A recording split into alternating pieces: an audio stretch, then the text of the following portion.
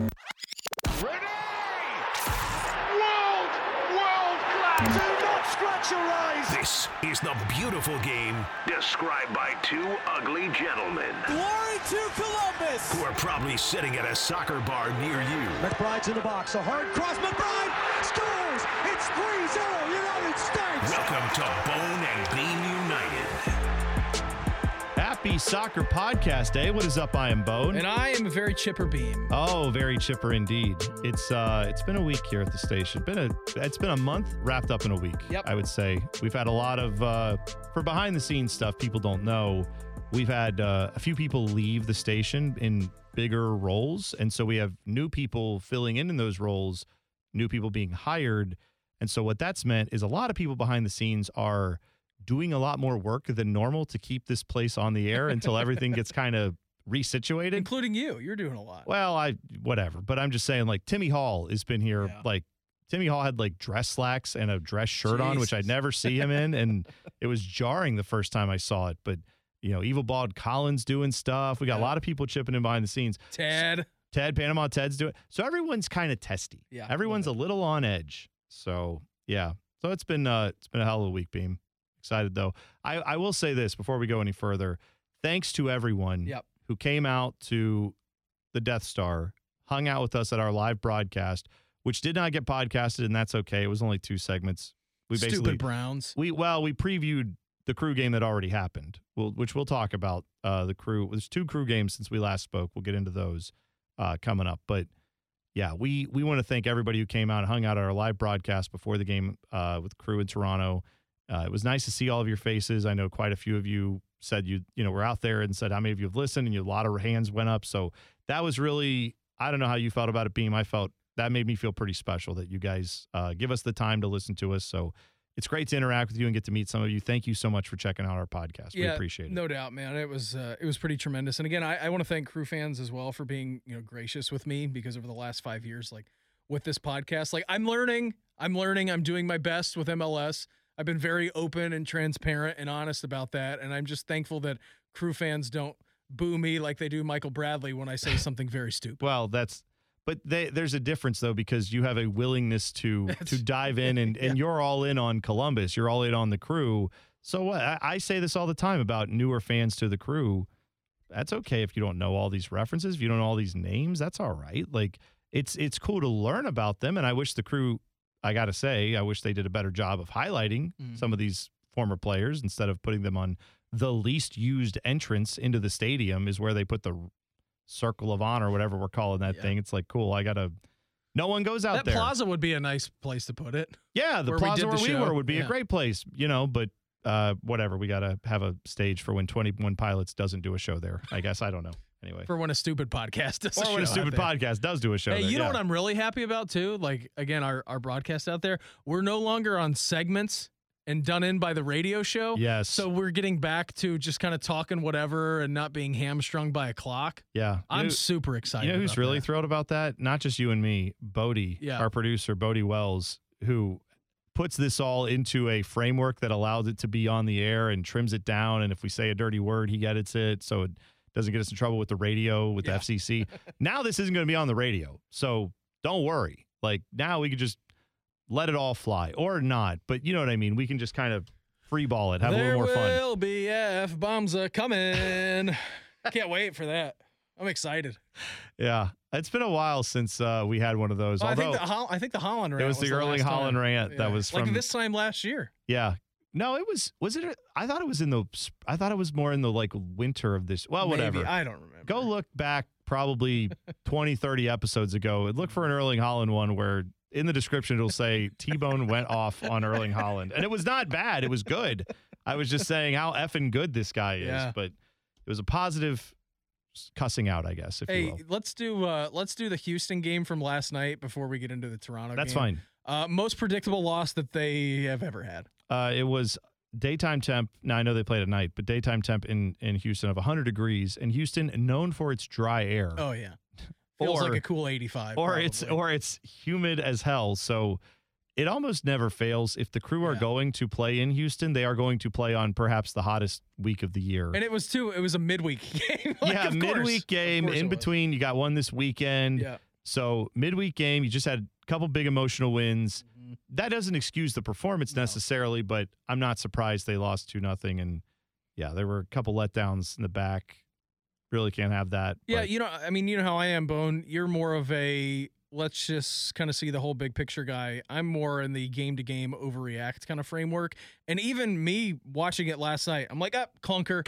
Like, throw it out. Throw it out. This isn't what their identity is. This isn't signs of bigger problems to come. I'm like, this is a game where you just flush it down the tube and you move on. Next game is at Montreal. Am I wrong? The Wilfried Nancy derby. That's what I'm saying. You just had Hell is Real, then Boo Michael Bradley game, then Houston, then Wilfried Nancy returns to Montreal. Of those 4 games, which one, I know they'll all tell you it's all the same level of focus, but which one do you think the players cared about the least of these 4? Yeah, that one. Well, it was evident, too, the way that they played. Yeah, right. So I'm saying that's human nature. Yeah. I'm not excusing it. I'm saying you're professional athletes. I get it. Would have been nice to steal a point. Didn't happen. Cucho didn't look sharp. That's a little concerning. Almost had a sweet goal. I know. He did, almost. He had a couple almost as well. I saw someone on Twitter, and I'm sorry if you listen to the show and I can't attribute it to you properly. It's like, can somebody just pass the ball by Steve Clark? Yeah, no kidding, right? Yeah. Because if you shoot it at him, he's apparently a rock, and he can stop anything. But if you just send him a little pass, that's where, or if you let him dribble around a little bit. I heard someone screaming in my neighborhood last night. I think it may have been neighbor Eric just pulling his hair out. Yeah, right. It's too bad about that old 2015 thing, huh? Jeez. God. I can't believe it's been 8 years almost since that happened. I told you the story about Eric, right? I mean, he's got all kinds of different crew memorabilia and gear and all kinds of different stuff. And he has he's got the MLS Cup final match ball from 2015 signed by the team, won it during the game or before the game or whatever. Oh my God. Yeah, and this ball, this ball has said it's cursed. So he just gave it away. He just gave it to somebody. He's like, I don't even want that in my house. So it's a game used ball from an MLS Cup featuring the signatures of all the players on the crew who were in the game. Yeah. That MLS Cup final. Yeah. So, God, imagine that's the fickleness of sports, is it not? Imagine how treasured of possession that would be if they won. Right. You would be talking about all the Tony Chani's signature will live on in your living room forever on that one, right? Instead, now we don't even think about it. Anyways, clunker against Houston. Yeah. Let's talk about the Michael Bradley game. Before that, Toronto, of course, comes in. Trillium. I call it Trillium Cup. Who cares? No one cares now. We've got better rivalries. But that was one of the Mark McCullers, former GM of the crew, worked with the league, worked with Toronto, try to figure out some way to get a trophy, some way to have a little something.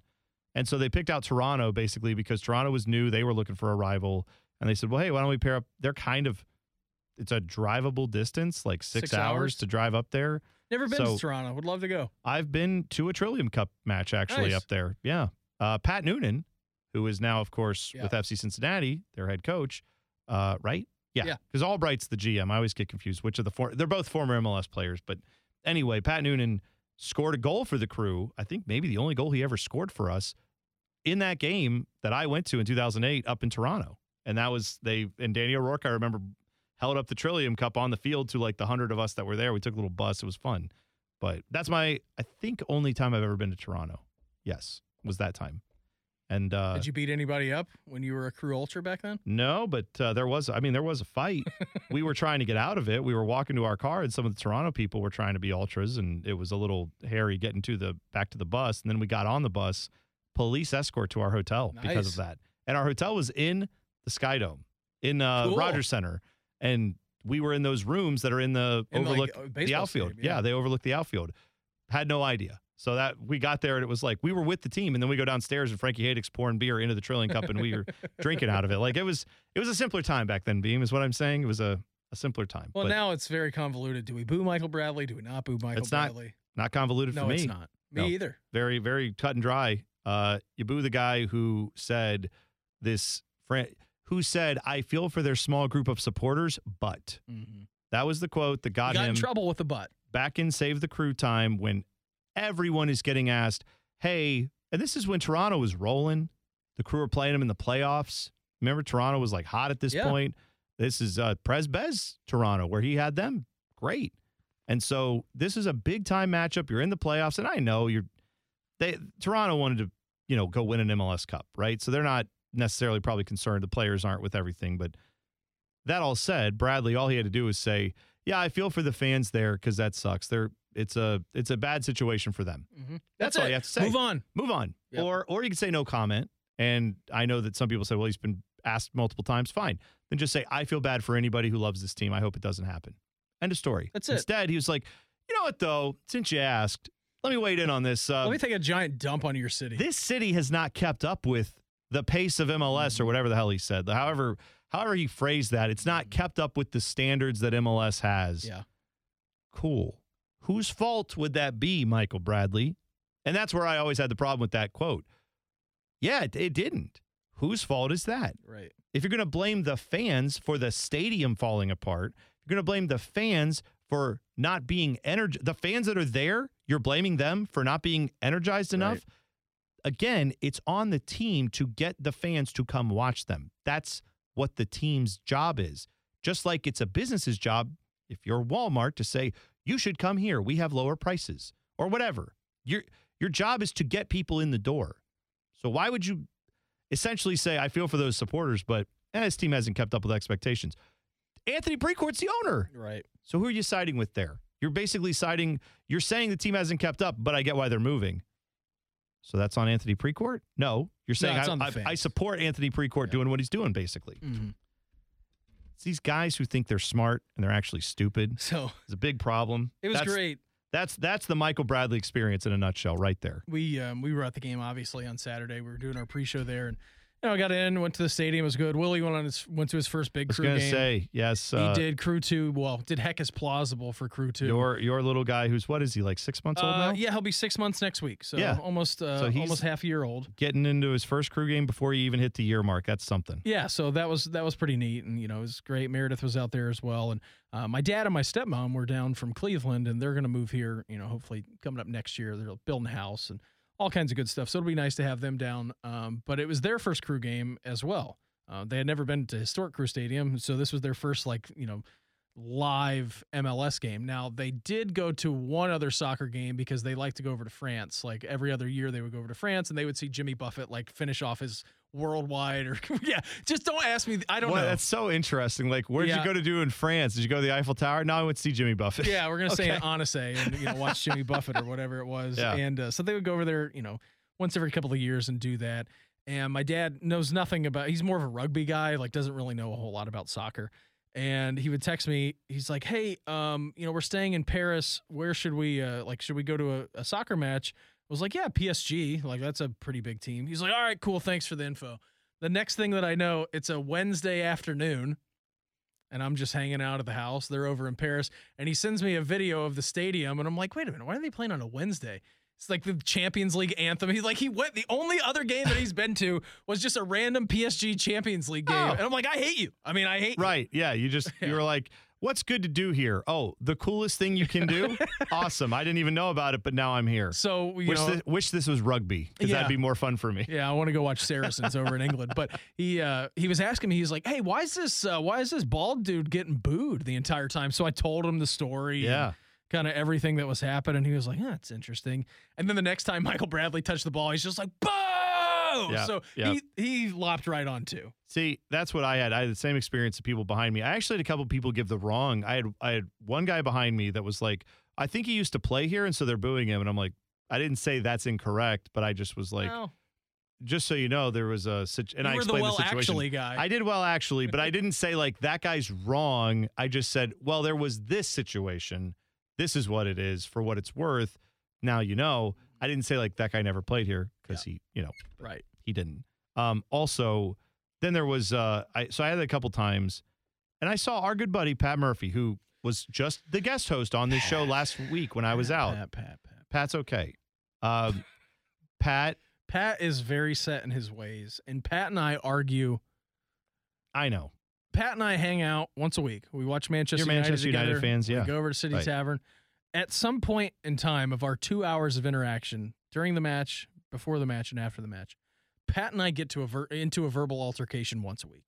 about something every time, huh? about something stupid that he says. Yeah. And I have to try to flip-flop his decisions. But he's very set in his ways. Here's what I will say for Pat Murphy, because I consider Pat a friend. I like Pat a lot. Pat is a great friend. He's a great guy. And Pat and I disagree on this, and we sometimes, I say argue on Twitter. Yeah. We send back counterpoints to each other. But if I saw Pat in person, I'd be like, it's fine. Yeah. You can have your opinion. I just disagree with it. And I like to argue. You can ask my parents. I was the biggest arguer in our house growing up. I argued all the time. What I will say, though, is Pat, I think, is saying that, was Michael Bradley technically wrong when he said the stadium hadn't kept up, the organization hadn't kept? He wasn't. My only issue with that, like I said, is who does that put the blame on for Michael Bradley? And Michael Bradley basically was saying, this organization sucks. So what I'm going to do is say, I'm glad they're able to move so they can be a crappy organization somewhere else. Mm-hmm. How does that make any sense? It doesn't. If Michael Bradley actually knew what he was talking about, he would have said, and because it's a crappy organization, I should blame the ownership for that. Again, I should side with these fans. And he did say, I feel bad for these fans, but he said small group. Who else was saying there was a small group of fans? Mm-hmm. The ownership of the Crew at the time. That was the Dave Greeley line, if you'll remember, who wasn't an owner, but was part of the group trying to move him to Austin, where he got catfished. Yeah. And someone got out of him where he said, yeah, they're inch wide, mile deep, but there's no, it's just a very little group of fans that support. That wasn't small accurate. Vocal group of fans. Yeah, right. Mm-hmm. And so echoing that point as an MLS player, again, probably better to just not weigh in. Yeah. Or if you you're going to weigh in, you can have your thoughts. Have them all. Sometimes it's a good idea for you to be like, no comment. Well, that's if you don't want to get booed. Yeah. And if you don't, and again, or if you don't want to take a picture after the game and then have somebody flip you off and get really upset about it. Well, and no one should be that's the other thing. Again, I'll get to that. Michael Bradley should not be surprised that the loyal fans that he referenced, because apparently he just cared about the fans so much. Mm-hmm. If you read that article, and again, I don't blame Adam Jardy for writing the article. He asked Michael Bradley questions. That's your job as a journalist. Michael Bradley then proceeded to say more dumb stuff. Michael Bradley somehow tried to make himself the victim by saying, a guy came up to me and flipped me off. That's terrible. Oh, my words were misconstrued. While also saying, I also shed light on all this, and I probably helped save the team a little bit. Hey, no, you didn't. No, you didn't. And not at all. any of the Save the Crew meetups. Shows you how delusional Michael Bradley is. Yeah. And quite honestly, I think he's stupid. He might be a smart soccer player. He might be an intelligent, savvy human in other areas. He's not very good at this thing right here, this little situation. He's very dumb in this moment because... Beamer, you watch sports. I do. I'm a sport watcher. You're a sport watcher, professional sport watcher, some might even say. Correct. Name your rivalry. Of course, we got OSU, Michigan. Well, let's go Yankees, Red Sox. Sure. Bears, Packers. You're a Yankees player who's been booed in center field every time you step out of Fenway for 9 innings. Mm-hmm. After the game, you're leaving, and someone in a Red Sox jersey is like, hey, Chad, come here. I want to take a picture with you. And you're like, well, this guy must me? This must be a Red Sox fan who just values how good I am. And then when the Red Sox fan is like, F you, mother effer, and then like flips you the bird with the selfie, whose fault is that? Yeah. It's his for being a dumbass in the stands, but it's also yours for being stupid enough and arrogant enough to think that the rival this guy just fan wants the picture. wants your picture because you're Michael Bradley. You're so good. Or maybe you should realize you're in Columbus and you just got booed for 90 minutes. Take the hint. And he couldn't because his arrogance makes him think, this fan wants a picture with me? Of course he does. I'm Michael Bradley. I'm awesome. And he didn't read the room. He didn't understand. No, actually, he didn't. He was messing with you. That's not good behavior of the fan. Don't be stupid. Michael Bradley is stupid when it comes to Columbus. That's all I'm saying. He might be smart every other way. He's dumb when it comes to here. And that's why he gets booed. And I hope he gets booed for the rest of his eternal life. I don't even know what eternal life means. But if he has it, I hope he gets booed for it. In Columbus. Hope he hears it in his nightmares. That's right. Also, it's a good performance by them. Welcome to Columbus, Diego Rossi. Yeah, you know what? We didn't even talk about the game. Diego Rossi. It doesn't matter. You know what? I'll say this with Diego Rossi, getting to watch him a little bit. Mm-hmm. And this is not what I expected because this is not what he's looked like when he played with LAFC.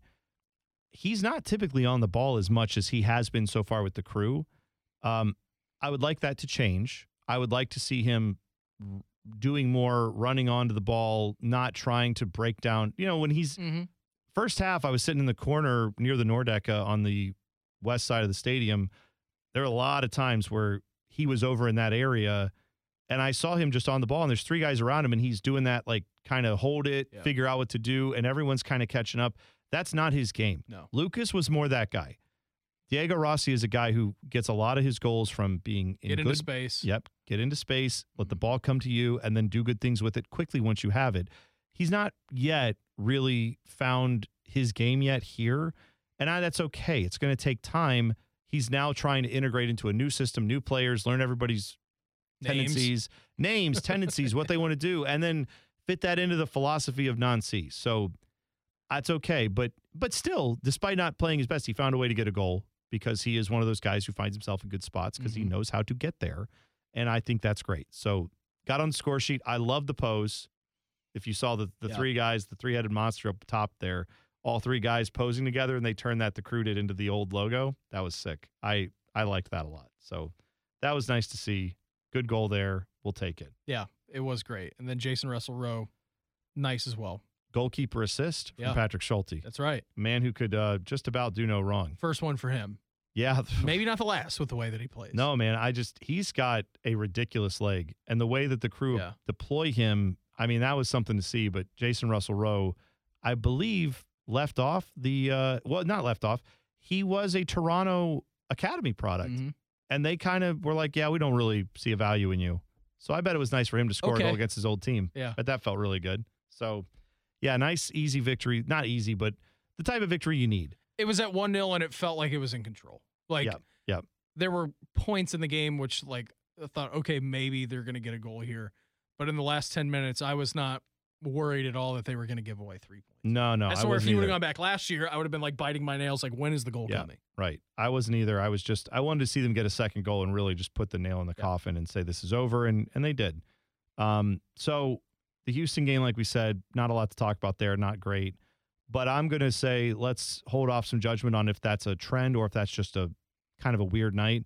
Let's see how they do in Montreal, and then we'll talk. Wilfried Nancy Bowl. By the way, Rudy Camacho Bowl for what it's worth too, right? I was thinking about this the other day, going back to that whole story of like Nancy and the owner getting into a spat and like the owner coming into the Joey locker room. Saputo, yeah. Like how that just seems so out of character for Wilfried Nancy to be upset about anything. Well, let alone like how that marriage would end in like a horrible tension. You know what I mean? Like it's just that is so out of character. Now I understand it from like an actual like sporting perspective. I would understand you'd be mad if your owner is coming in and like talking to the team and being like, hey, this is a performance. I'd play this guy, that guy, that guy. Like, I understand that. But the more that I think about it and how out of character that is for Wilfried Nancy to have like a total blow up, because he is calm, cool, collected as it gets. Yes. Other than when you have perhaps the worst MLS referee we've ever seen, like reffing your game, right? But even that, it took 80 minutes for that to materialize into something. And that was at the time we said that's also out of character, right? Yeah. So what I would say is to that point with Wilfried Nancy, I think that he's like most people I think would, when you're just so out of line that someone has to say something, he'll say something and he'll say it in a big way. Yeah. I get that vibe that he lets a lot slide, but once you've pushed him past his point, then you're going to get a big reaction. And I don't think that's bad. I think that's fine. I appreciate people who can 99% of the time say, yeah, I'm level-headed and this makes a lot of sense, and I don't like what you're doing, but I'll figure out a way. But obviously, Joey Saputo coming in the locker room, not acceptable, right? Referee calling every foul known to man and letting other guys just get into fistfights, not acceptable. And you saw it. Like, it was a next-level thing. So that's I think the Montreal game has a lot of juice in that regard, I do too. So we'll see how that plays out. But I'd like to believe the Crew will get back to kind of looking more like they did in the FC Cincinnati-Toronto game than what we have with Plunker. Flush it. Yeah. So let's find out. Saturday night, get going again. Should be a lot of fun. We'll take a break when we come back. Tons of controversy in the world of women's soccer with the Spanish national team and the guy who runs the Spanish Soccer Federation. We will talk about Luis Rubiales. I think that's his name, right? Yeah, that's his name, Luis Rubiales. Nailed it. We'll talk about him. We will talk about a national team player who still may have a lot of work to do to get back in the good graces of the national team. All that and more coming up next. You're listening to Bone and Beam United.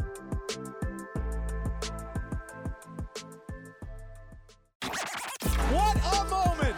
Now back to Bone and Beam United. You can always tweet the program at Bonebeam United. And, of course, if you're saying this seems a little bit different than the last podcast you've done, it seems like the segments are a little longer and that you guys just keep talking. Yeah, well, we're not on the radio anymore, so you're getting back to the real podcast. We do too much structured stuff in our day-to-day jobs I know, man. lives. Oh, I had somebody ask me that. Why do you like to do a soccer podcast? I'm like, because all my other stuff, it's like, get your thoughts out, get done with it, move on to the next thing. Yeah. You have 8 minutes here to do that. Now with these, it's like we can just kind of flow into it. We can have a conversation. It's a lot more, to me, it's a lot more natural, and it is a lot more fun to do it this way. So let's talk a bit about the situation with Spanish soccer. Luis Rubiales, if you've missed that. So Jenny Hermoso, one of the players for the Spanish national team. You know, the Spanish national team had a lot of controversy. They did. We chronicled it right before the start of the tournament. Yeah. Part of it had to do with, the management of the Spanish Federation, and particularly the women's soccer team manager. They were not a fan of him.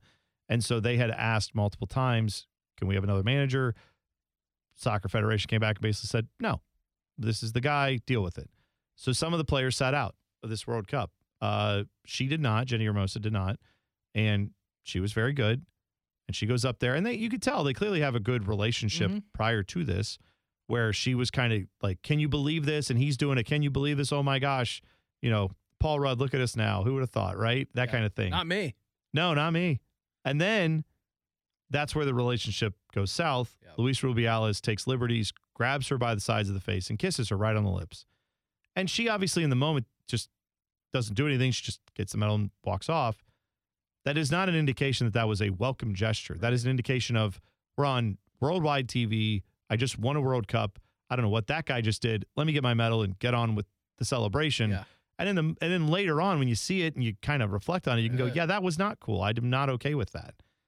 So this whole thing has gotten into a huge snowball. Oh, it's been, massive snowball. Well, he has since said multiple times, I'm not going to resign, and this was consensual.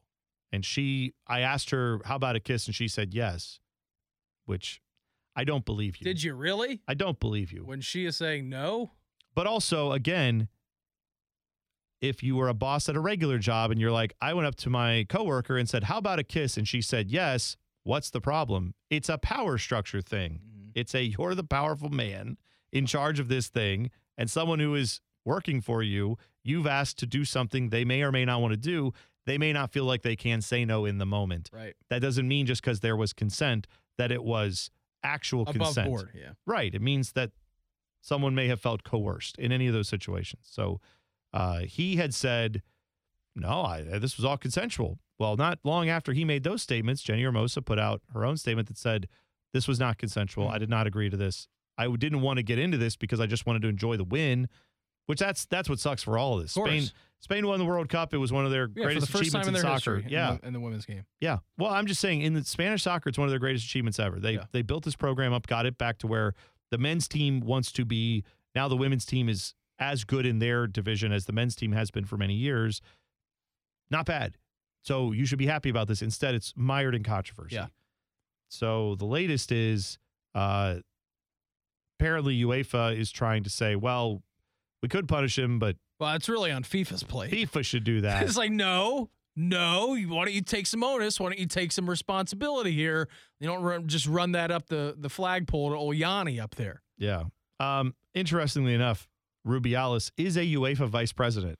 Oh, so, of course, so it's not like, so UEFA is saying like, well, we know it's bad, but we also think that should be something that should be handled by someone else where he is not the actual vice president. President of the European football governing body, Alexander Seferin, is the one who said, of course, what he did was inappropriate. We all know it. I hope he knows it was inappropriate. This is enough for the moment because the independent disciplinary bodies will decide, talking about FIFA and some of the other courts. So he then also said his case is in the hands of the disciplinary body of the International Federation, a.k.a. FIFA. Any comments I might make would sound like pressure. Oh, no. Perish the thought that you pressure FIFA to do a thing that everyone basically agrees should happen. Right. You see the stuff about his mom and I guess his sister? No. And I think they're doing a hunger strike now to support him, to say he's being railroaded. And I'm sure this is some version of cancel culture that's happening because a guy grabbed a woman's face and kissed it. Did you see, all the things TV. that can also spiral out of control for like the Spanish Federation tied to this? No. Barcelona, Real Madrid, all the Spanish teams like in UEFA competitions could be like expelled from the contest.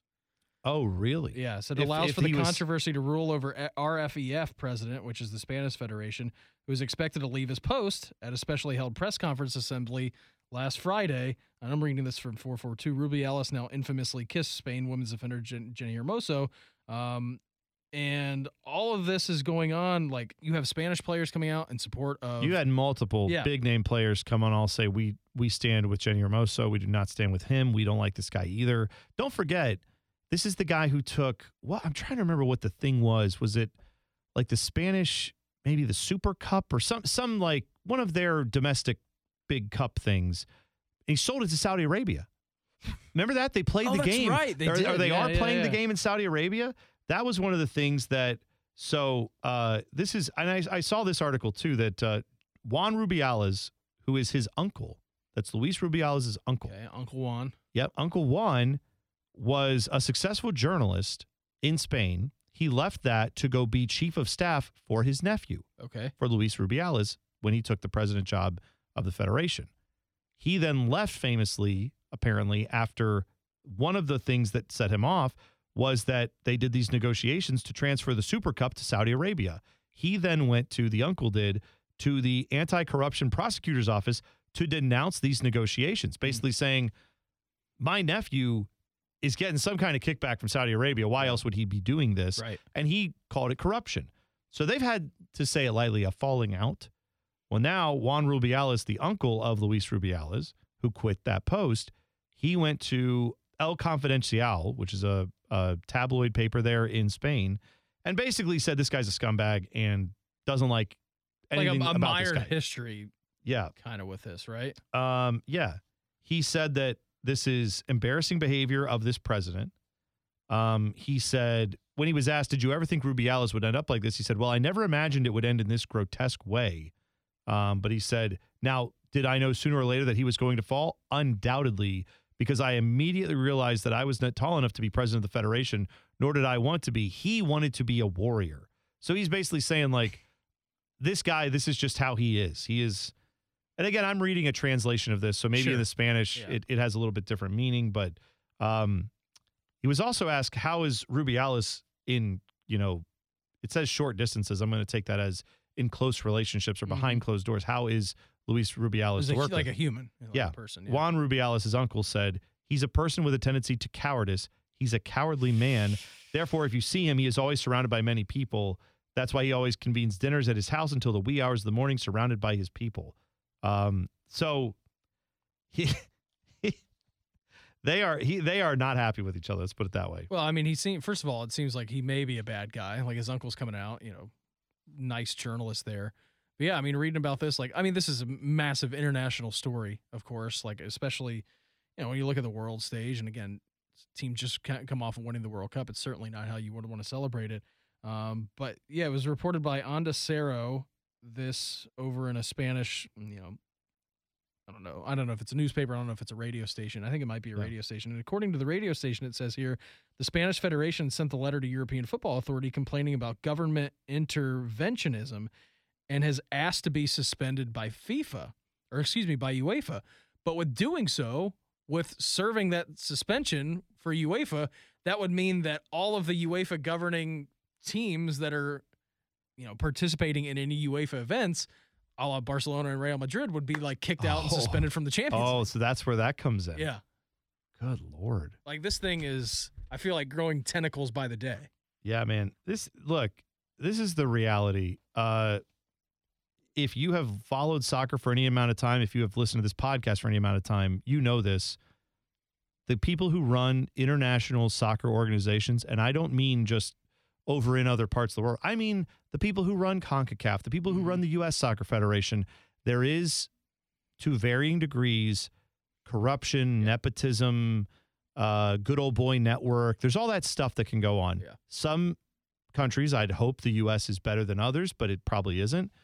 But, I mean, Chuck Blazer was a guy who worked for CONCACAF, who was a U.S. citizen, who had large ties with, U.S. soccer, and he was as corrupt as they come, right? Well, he's the one that got arrested in like the penthouse with a bunch of cats and like millions of dollars. Yes. Right? And he had health issues, and I think he has since passed away. But Chuck Blazer was a guy who had so much power with U.S. soccer, and he was. This is history no one cares about, but him and a guy named Jack Warner, who used to run Trinidad and Tobago's soccer federation. Jack Warner was the president of CONCACAF, and he is one of the guys who it is believed took millions of dollars to help put some of these World Cups in places like Qatar that you've seen. This is the stuff that this is how the sausage gets made. Yeah. Unfortunately, if you're not willing to look the other way on corrupt dealings, you probably don't get very far in a lot of big-time soccer organizations, be that FIFA, UEFA, and then on down to the national organizations. I wonder why Saudi Arabia is now potentially getting a Champions League spot for next year. Right. Yeah. What I'm saying is greasy palms, Bone. If you're in a position where you could say, hold on a second, I don't agree with this, this is wrong, and you're in a leadership position in soccer, 9 times out of 10, everybody else at the table is going to go like, this guy can't work here. This is how we do business. Yeah. So I'm saying it does not, sadly, this is an immense amount of cynicism for me, but what do you expect? I do not get shocked at all when I find out that the people who run giant soccer federations are not the best people. Yeah. I'm not saying that excuses this behavior at all. I'm saying no one should be shocked, and no one should be shocked that UEFA is like, oh, I don't know what we can do. FIFA's like, well, that's not good. We got to do something, though. We're not in charge of the Spanish Federation. They're in charge. It's, again, who was it that, remember when, again, going back to the NFL for a second, remember when John Gruden, that email came out from Dan Snyder, right? Yeah, Dan Snyder's team owned the Washington football team. Yes, leaked this email that showed that when, John Gruden, they had emails going back and forth that showed just how some horrible things he had said. He was at the time coaching for the Raiders. And the thought process was, if you don't come out and condemn John Gruden and basically this was something to get the heat off Dan Snyder, the idea is a lot of these team owners behind the scenes were mad about it, but no one wanted to say anything publicly because they were afraid their own team may also, maybe he's got some of my emails too. Yeah. Maybe something else is going to come out that won't look good for my organization. Of course. And so you burn that bridge. Right. So that's what I'm saying happens in FIFA. There are probably a lot of people who are like, this guy's an idiot. He should not have done that. This is horrible. I've also been an idiot in the past, and I don't want my he knows how bad I am, and I don't want him to put some stuff out there about me. So I'll tell you this. That's a great point. It's a great point. The defiance that man showed at that press conference where he's basically like, I will not resign, and said it like 5 times. He's like he was 10 feet tall and bulletproof standing up there. Right. It makes you wonder what he knows about some of the people who have now the charge of punishing him. Right. I'm just saying, I'm not trying to be conspiratorial. I'm saying it will not surprise me if this man kind of hangs around and or goes away for a couple years like Sepp Blatter did and then suddenly reemerges as another guy that you hear from again. Actually, he's going to be the president of UEFA. Right. Nothing would surprise me with this stuff, man, because what it takes is all you have to do is go away for a couple years, say you learned your lesson, and they'll let you right back in. Mm-hmm. And then you can go on being as corrupt as you want. And those paychecks won't stop coming in either in those couple of years, I'm quite sure. Just make no mistake, this issue with the player for the women's national team, Jennifer Hermoso, that is bad. It should be enough to get you fired and never working in soccer from again. Any job in the world. Right. It is far from the only scandal he's embroiled in. Right. And that's what I'm trying to point out is that there have been other scandals that didn't get this dude. They're trying to, but they haven't got him yet. Mm-hmm. Maybe this one will. But he is definitely a guy embroiled in scandal from start to finish. So make no mistake. But go read that article with the uncle. It's quite interesting. There's a lot of stuff in there. Yeah, it is. It's. I mean, who knows how true it is? It's one man's word versus another. But last thing we'll do here before we get out of here, we'll talk about Gio Reyna. So, big question. Another whole situation that's been bogged down with controversy. No kidding. It ties like the first 2 parts of the podcast together because this is something Pat and I went around with. Pat Murphy and I have gone around back and forth with Gregg Berhalter and Gio Reyna's situation. We did a whole podcast on that a few months ago. And now we're also talking about controversies and things that don't reflect well on your organization for different reasons, clearly. So Gio Reyna was left out of the national team 24-man roster that was for the upcoming friendlies. They're playing Uzbekistan September 9th in St. Louis and Oman in St. Paul, Minnesota 3 days later. He's not playing in part because he's injured. Yeah. So that's the main reason you would assume. Anyone would assume Gio Reyna not playing. He's hurt. Hasn't played for Borussia Dortmund yet, I believe, this year because of the injuries. So that That would make total sense in any other situation. But because it's this situation, why is he not on the roster? Is it because of that? Or is it because of, well, we don't want him around, even if he is a little banged up? Maybe he could get out and do some training and he could build some camaraderie. Is it because Gregg Berhalter doesn't like him? I actually believe it's just, you're hurt, man. I'm treating you like a hurt player. That's really all there is to it. But I want to ask you this, or what do you think of that, Beam? Do you agree with that? Am I wrong? No, I think he's hurt. And then, Gregg kind of had a press conference and he was talking about this entire situation. He goes, I'm looking forward to sitting down with Gio Reyna, and we haven't really buried the hatchet yet, but that's going to come, and yada, yada, yada, whatever. So it doesn't seem that they have to do this. I would just treat this as, at least the way that I'm looking at it from 30,000 feet and having no ideas with the intricacies of the inner working of this entire situation, is that Gregg Berhalter's looking at him like he's a hurt player. And what do we do in these friendlies, Bone? I would say that Borussia Dortmund right now, he's more imperative for them than he is the U.S. men's national team. That's not to say that can't flip-flop here in a year or two when, you're getting ready on the run-up to the World Cup. But, all right, you want to stay at your club, you want to rehab there, you're not going to be on my team, you're injured. I take that at face value. Now, if it was Gio Reyna just logged 90 minutes in the first two matches of Dortmund and he was left off, he picked up like a little bit of a knock, so he left him off of the roster, even though those games are, a week away, then I would have my suspicions. But I do read this at face value currently for what it is. Yeah, well, and I think that's right. I mean, I do see why there is the concern and the question marks. There's going to be these question marks every time, whether he plays 30 minutes in a game, when he plays 90, when he does whatever. There will forever be, as long as Gregg Berhalter is the head coach of the U.S. men's national team and Gio Reyna is a player that is going to be either in or out in your selection set, this will always be a story. You know what's probably going to fix this is one of a couple. It's going to include some journalism. I'll just throw that out there. I do think this is a way to get ahead of this. They should have a sit-down with Gregg Berhalter and Gio Reyna and like a big-time soccer journalist and have that whole interview just put out, or have a joint press conference or something where they both sit down and are like, why don't we do it at a leadership meeting in which we promise it won't be filmed and nothing will leak out of there? Yeah. What I think we'll probably get, though, because like Gregg saying the right things here of, I look forward to having those conversations and I want to see him get back on the field.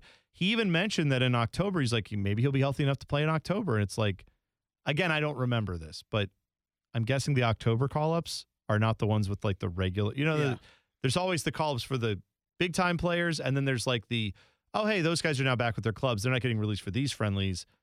These are the ones where we get the MLS guys. We get some of the other, get some younger guys in. He was saying, hopefully we can get him in that group. And again, that makes sense if he's injured, but is that also him saying, right now I view him in that pool, not in the main, I don't know. Either way, I will add this because I've been someone who has mostly supported. Gio Reyna is allowed to be precocious, spoiled. He's a talented soccer player. Yep. As I've said this before, Michael Jordan was a spoiled a-hole. Yep. But he was really, really good. He's Michael Jordan. Mm-hmm. Now, Gio Reyna's not that, but you're allowed to be a bad human, sadly, or a bad person or not a great teammate if you're an awesome player.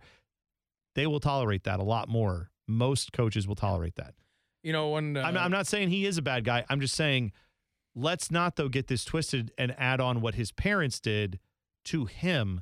That's not technically – there are lots of things my parents do that I don't agree with. Yeah. I would hope you wouldn't add that to my ledger. Whatever you think of Gio Reyna, base it on what he's actually done, not what his parents have done. One of the best sayings that I've ever heard was from a former coworker right here at the Fan, talking about that and how sometimes you can be pompous or even be a bad person and still – play at the highest level and kind of get away with more.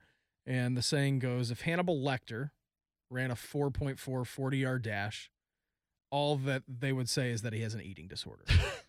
Right. And like that, when I first heard that, I'm like, man, that's messed up. And then I thought about it for a while. I'm like, yeah, you're probably right. Excuses are made for the people who are the high performers. Correct. That's not a celebration, Beam. I don't think you're saying that. I'm certainly not. We're not celebrating that. No, but it's an eye-opening thing to when you finally realize it, because it doesn't apply to 99% of us. No. And so that's where pointing out the unfairness is not, I mean, we might say it and go like, that's not fair. And it's like, yeah, it's not, but it's happening. Yeah. So with Gio Reyna, there are exceptions that can be made.